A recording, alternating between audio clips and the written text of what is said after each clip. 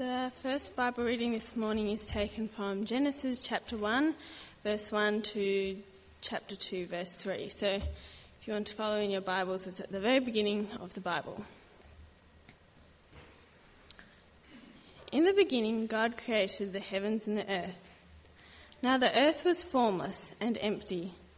Darkness was over the surface of the deep, and the Spirit of God was hovering over the waters. And God said, "Let there be light," and there was light. God saw that the light was good, and he separated the light from the darkness. God called the light day, and the darkness he called night. And there was evening and there was morning, the first day. And God said, "Let there be an expanse between the waters to separate water from water." So God made the expanse and separated the water under the expanse from the water above it. And it was so. God called the expanse sky, and there was evening and there was morning, the second day. And God said, "Let the water under the sky be gathered to one place, and let dry ground appear." And it was so. God called the dry ground land, and the gathered waters he called seas. And God saw that it was good. Then God said, "Let the land produce vegetation, seed-bearing plants and trees on the land that bear fruit with seed in it, according to their various kinds." And it was so. The land produced vegetation, plants bearing seed according to their kinds, and trees bearing fruit with seed in it according to their kinds. And God saw that it was good. And there was evening and there was morning, the third day. And God said, "Let there be lights in the expanse of the sky to separate the day from the night, and let them serve as signs to mark seasons and days and years. And let them be lights in the expanse of the sky to give light on the earth." And it was so. God made two great lights, the greater light to govern the day, and the lesser light to govern the night. He also made the stars. God set them in the expanse of the sky to give light on the earth, to govern the day and the night, and to separate light from darkness. And God saw that it was good. And there was evening and there was morning, the fourth day. And God said, "Let the water teem with living creatures, and let birds fly above the earth across the expanse of the sky." So God created the great creatures of the sea and every living and moving thing with which the water teems, according to their kinds, and every winged bird according to its kind. And God saw that it was good. God blessed them and said, "Be fruitful and increase in number and fill the water in the seas, and let the birds increase on the earth." And there was evening and there was morning, the fifth day. And God said, "Let the land produce living creatures according to their kinds, livestock creatures that move along the ground, and wild animals, each according to its kind." And it was so. God made the wild animals according to their kinds, the livestock according to their kinds, and all the creatures that move along the ground according to their kinds. And God saw that it was good. Then God said, "Let us make man in our image, in our likeness, and let them rule over the fish and the sea and the birds of the air, over the livestock, over all the earth, and over all the creatures that move along the ground." So God created man in his own image.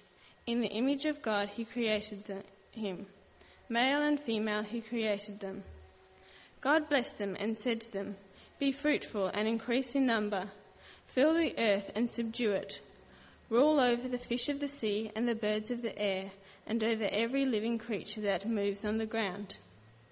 Then God said, "I give you every seed-bearing plant on the face of the earth, the whole earth, and every tree that has fruit with seed in it. They will be yours for food, and all the beasts of the earth, and all the birds of the air, and all the creatures that move on the ground, everything that has the breath of life in it, I give every green plant for food." And it was so. God saw all that he had made, and it was very good. And there was evening and there was morning, the sixth day. Thus the heavens and the earth were completed in all their vast array. By the seventh day God had finished the work he had been doing. So on the seventh day he rested from all his work, and God blessed the seventh day and made it holy, because on it he rested from all the work of creating that he had done. Praise be to the reading. The second reading is from the Gospel according to John, chapter 1, reading from verses 1 to 14. This can be found on page 1109 of your pew Bibles. In the beginning was the Word, and the Word was with God, and the Word was God. He was with God in the beginning. Through him all things were made. Without him nothing was made that has been made. In him was life, and that life was the light of men. The light shines in the darkness, but the darkness has not understood it. There came a man who was sent from God. His name was John. He came as a witness to testify concerning that light, so that through him all men might believe. He himself was not the light. He came only as a witness to the light. The true light that gives light to every man was coming into the world. He was in the world, and though the world was made through him, the world did not recognize him. He came to that which was his own, but his own did not receive him. Yet to all who received him, to those who believed in his name, he gave the right to become children of God, children born not of natural descent, nor of human decision or a husband's will, but born of God. The Word became flesh and made his dwelling among us. We have seen his glory, the glory of the one and only, who came with the Father, full of grace and truth. This is the word of the Lord.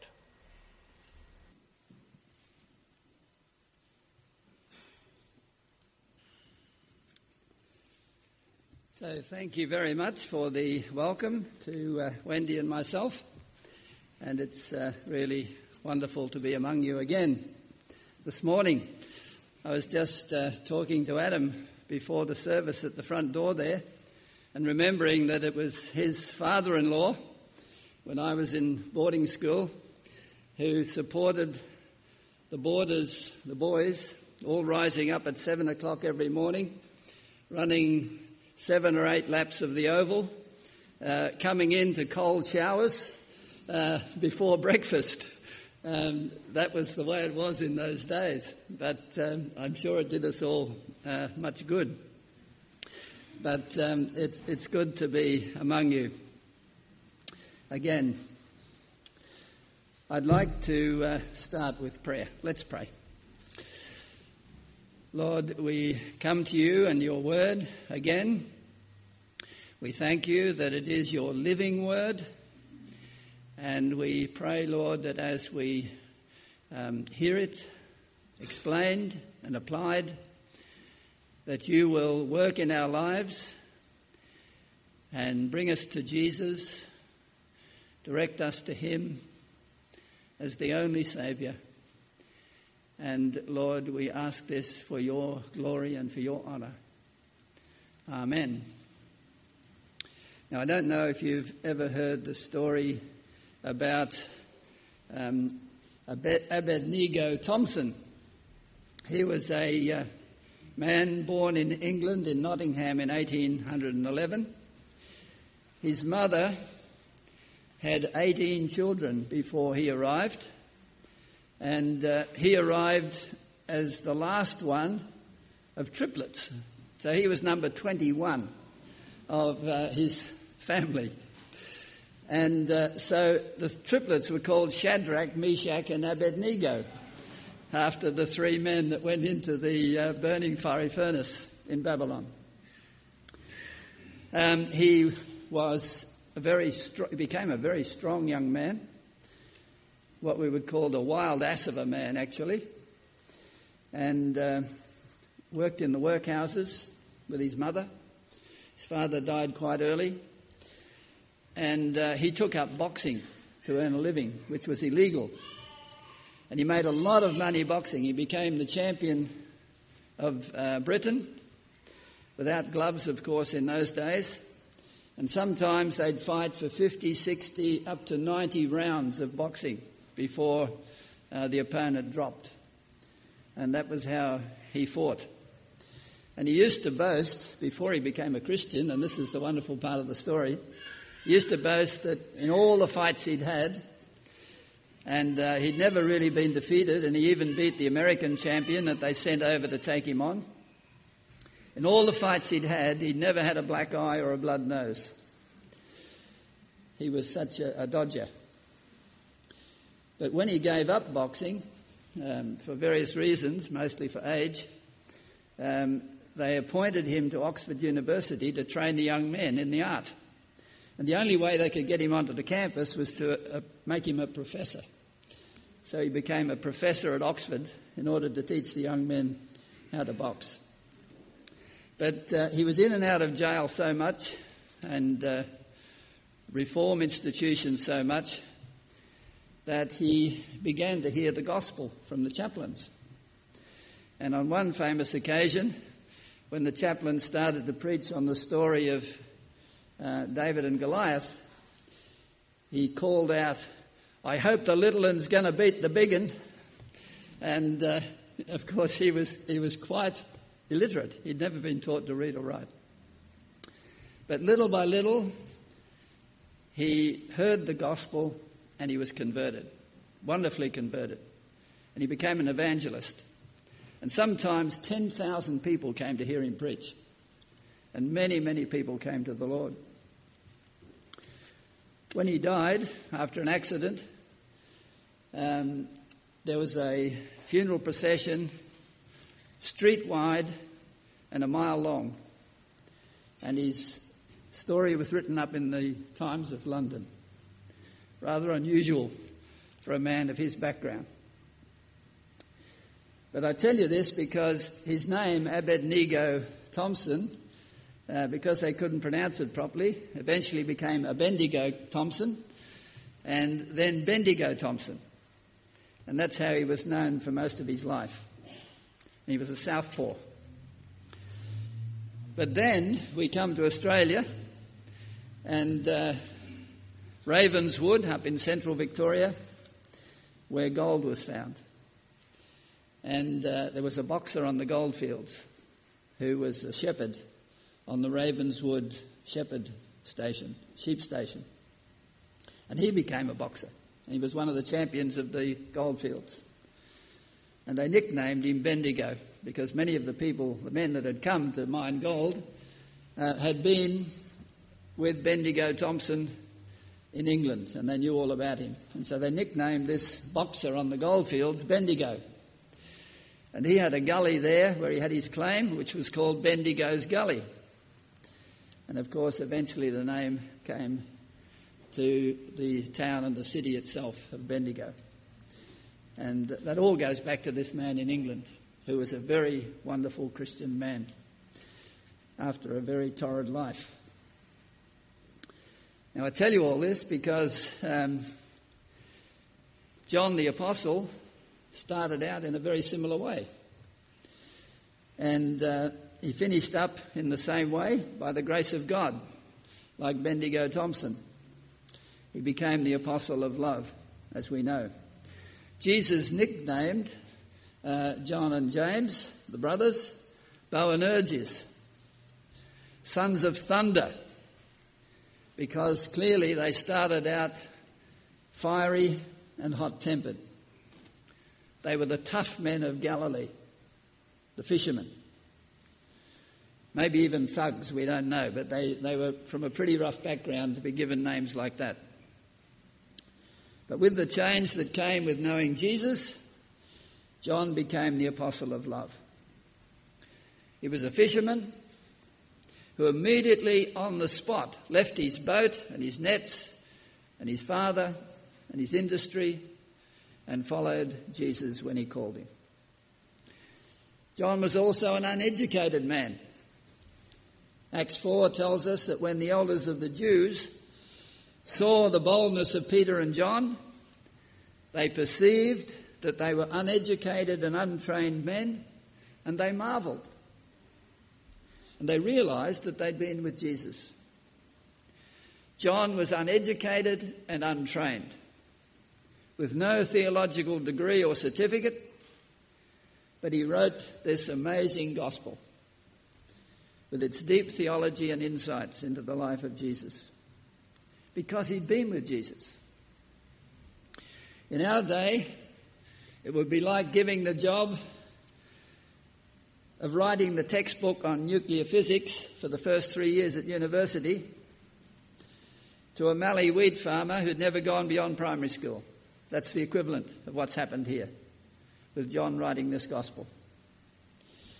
He'd been trained because he'd been with Jesus, and because of the inspiration of the Holy Spirit, of course, in the writing of the text. In one of the 5 books that he wrote in the New Testament, he said, "That which was from the beginning, which we've heard, which we've seen with our eyes, which we've looked upon, and our hands have handled concerning the word of life." He wrote from experience. And this must be true of you and I. We can only witness to that which we have experienced. If our experience is what I call churchianity only, then our witness will be nothing. It will be zero. John is one of 4 Gospels, as you know. Matthew's Gospel concentrates on Jesus as the King. Mark's Gospel concentrates on Jesus as the servant. Luke's Gospel concentrates on Jesus as the man. And John's Gospel here, in its beginning and right through, concentrates on Jesus as God, his deity. Now, it's inspiring to me that in John's revelation in chapter 4, and also in Ezekiel's vision of chapter 1, there are living creatures. And these living creatures each have 4 faces.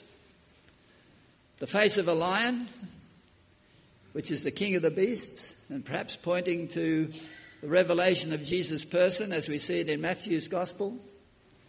The face of an ox, which is the beast of burden, the servant animal, perhaps pointing to the revelation of Jesus' person in Mark's Gospel. The face of a man, clearly pointing to the revelation of Jesus' person in his manhood, as we see it in Luke's Gospel. And then the face of an eagle, the bird that soars into the heavens, and therefore pointing to the revelation of Jesus' person as God. And these all shown forth in the 4 Gospels, aspects of Jesus' person. And another signal to me that this truly is the Word of God that we have before us. 7 of Jesus' greatest miracles are found in John's Gospel. And they all show forth his mighty power, revealing him to be God. The water into wine, the nobleman's son healed at a distance, the healing of the man at the pool of Bethesda, who'd been lame for 38 years, the feeding of the 5,000, the woman taken in adultery, where Jesus' knowledge of the hearts and minds of all those present was revealed, the man born blind, and the raising of Lazarus from the dead. And then all the I ams of John's Gospel to reveal to us his deity. 7 of them, in fact, in John's Gospel.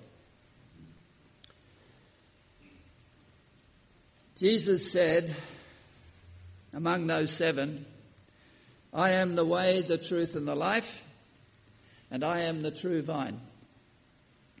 And I want to just point out in these first 13 verses anyway of chapter 1, 4 truths, 4 things that are said to be true about Jesus and his word. And the first one is in the first 2 verses, that Jesus is the true God. In the beginning was the Word, and we think of that reading in Genesis. And the Word was with God, and the Word was God. He was in the beginning with God. He is truly God, to put it another way. So here we have Jesus revealed before he became flesh, before he became a man, as we're told in verse 14. Jesus has always been the second person of the Trinity. And this is another great mystery of the faith, of course. 3 persons in one eternal being, in one God. Father, Son, and Holy Spirit, one God. So Jesus was present at creation. Just think of those words we heard read, let us make man. There's just a hint there, isn't there, of the triune relationship in the Godhead. And these 2 verses, of course, destroy all the heretics who say that Jesus was only a man, or that he became God, or that he was a created being, or whatever. And there are people around all over the place saying those things. He's always been fully God. In his prayer in John 17, he said, and now, O Father, glorify me together with yourself, with the glory which I had with you before the world was. And then in verse 24 he says, for you loved me before the foundation of the world. So that's the first truth, that he is truly God. Secondly, he is the true life. All things were made through him, and without him nothing was made that was made. In him was life, and the life was the light of men. The light shines in the darkness, and the darkness did not overcome it, which I think is a better translation of that word there. Did not overcome it. So here's the work of Christ from the beginning, in the work of creation. He animated everything by his life. Human life, animal life, the fish, the birds, the microbes under our feet, the rotation of the earth around the sun, the revolution of the planets around the sun, the rotation of the earth on its axis, the incredible speed with which the billions of galaxies speed through the universe. All these things have been activated by the life that is in Jesus. Now, isn't that mind-boggling? But that's the truth of the matter. That's what we believe as Christians, and that's what God's Word tells us. He upholds and he sustains all this, all life and all movement. And this life was the light of men in the sense that reason and conscience were given to us to set us apart from the rest of creation. And as it said there in verse 5, not even man's sin and rebellion and hatred of the light even has been able to extinguish that light. Then thirdly, we have this true light revealed through John the Baptist. In verses 6 to 9, life, first of all, now light. There was a man sent from God whose name was John. This man came for a witness, to bear witness of the light, that all through him might believe. He was not that light, but was sent to bear witness of that light. And fourthly, we have the true outcome of all this. And this is where I want to concentrate this morning, and really where I want to finish. How can all this word be applied to our lives?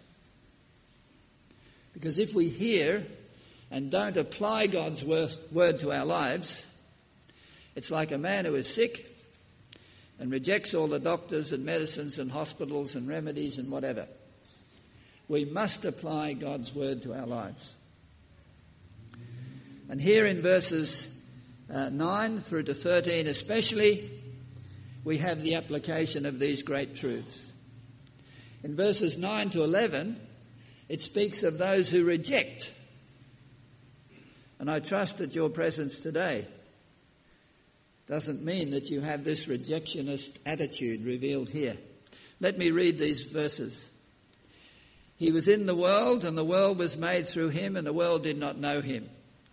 He came to his own, and his own did not receive him.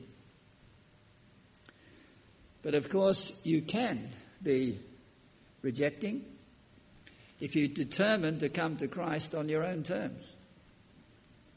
For instance, as I call it, if you want to be a card-carrying Presbyterian, but not truly a Christian, that's coming to Christ on your own terms. And that's rejecting. The world didn't know him, even though he is the source of life and light and reason and conscience. And then verse 11 says the Jews didn't know him or receive him, even though the law given to Moses should have brought them to Christ. As Paul said to the Galatians, the law is our schoolmaster to bring us to Christ. But verse 11 says he came to his own, and his own did not receive him. But now we come to the really true outcome, the desired outcome, if you like, of all these verses, as it is in verse 12. As many as received him, to them he gave the right to become children of God, to those who believe in his name, who are born not of blood, nor of the will of the flesh, nor of the will of man, but of God.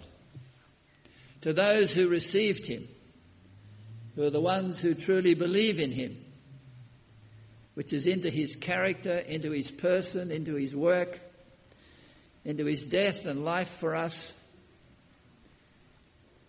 Because his name is not just a label, as it were, like something written on a jam tin. It refers to his person and work. And we believe into him if we truly believe in him. And these ones receive authority or the right to become his children. And this is really, as we say, this is really where the rubber hits the road for us this morning. Those who truly believe in this way are born a second time, or born of God, we are told here, or born again, as Jesus said to Nicodemus in chapter 3. We get, as it were, an honorary BA, born again. We're born once from our mothers and a second time from God, if we're truly to be his children and to be ready for heaven. And according to verses 12 and 13, being born of God is the only true receiving and the only true believing. And that's why Jesus said to Nicodemus in chapter 3, you must be born again. The divine must. You must be born again, he said. My own personal testimony here. I was born from my mother on the 19th of March 1942 in the Moss Giel nursing home or maternity hospital here in Surrey Hills. So I'm a Surrey Hills boy. This is where I was born in 1942. I don't know what's happened to that hospital now. It's gone, I think. But it was Moss Giel here in Surrey Hills. And I was born again. And this weekend, I'm 50 years old. This weekend. Australia Day weekend, 1963. Which is 50 years ago this weekend. And how appropriate it is for me personally to be here this morning. I was sitting in the front of an old Falcon Ute up in the Dandenong Ranges, sitting alongside the Reverend Harry Scott Simmons, a missionary from Amy Carmichael's mission in South India. He was counselling me about my need, and then he started to read from the scriptures in 1 Corinthians chapter 6. And as he read God's living word, I experienced washing. I could sense the Spirit of God washing me clean inside as he read the scripture.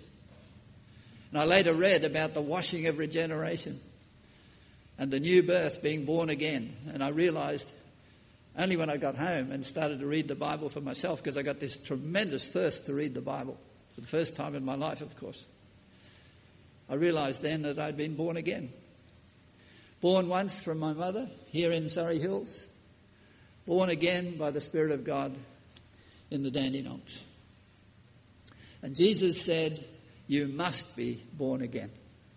Not of blood, it's not hereditary, it's not by our heritage, if you like, it's not physical, not biological, not because we can trace our lineage to somebody important in the spiritual world. The Jews thought they were okay because they could trace their lineage to Abraham.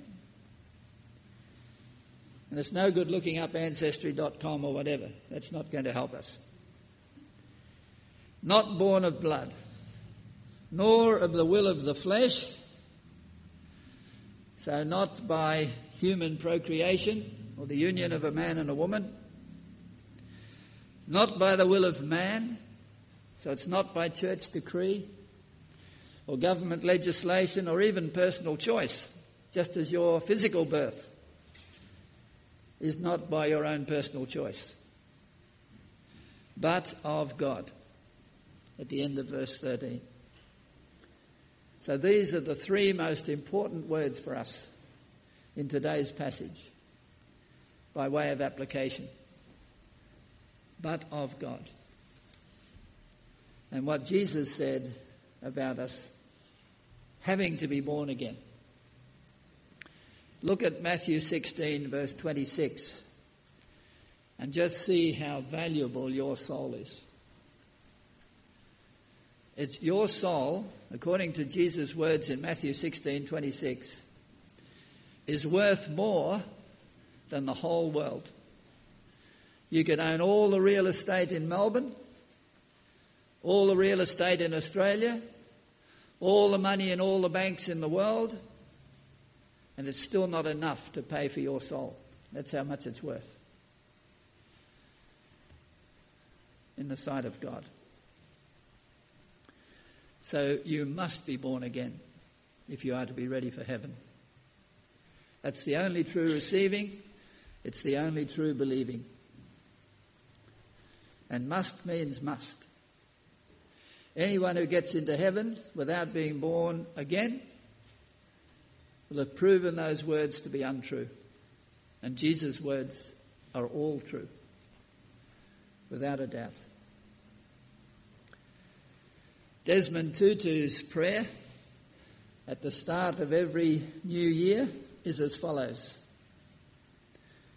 Stir us, O Lord, to dare boldly, to venture on wider seas, where storms will show your mastery. Disturb us, Lord, when we are too well pleased with ourselves, when our dreams have become true because we dream too little, when we've arrived safely because we sailed too close to the shore. Launch out into the deep, as Jesus said, and don't take any rest until you are absolutely sure that you've been born of God. Your eternal destiny depends on it. You must be born again. Let's pray. Lord, we thank you for your word.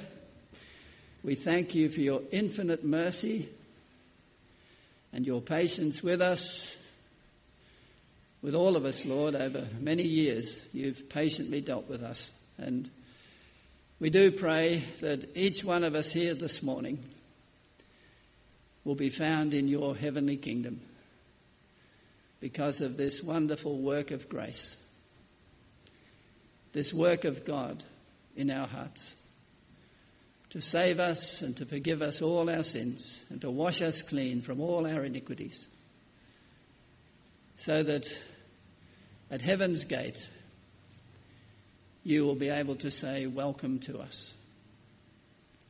And this we ask in the name of our Lord Jesus, and again, Lord, for your glory alone, we pray.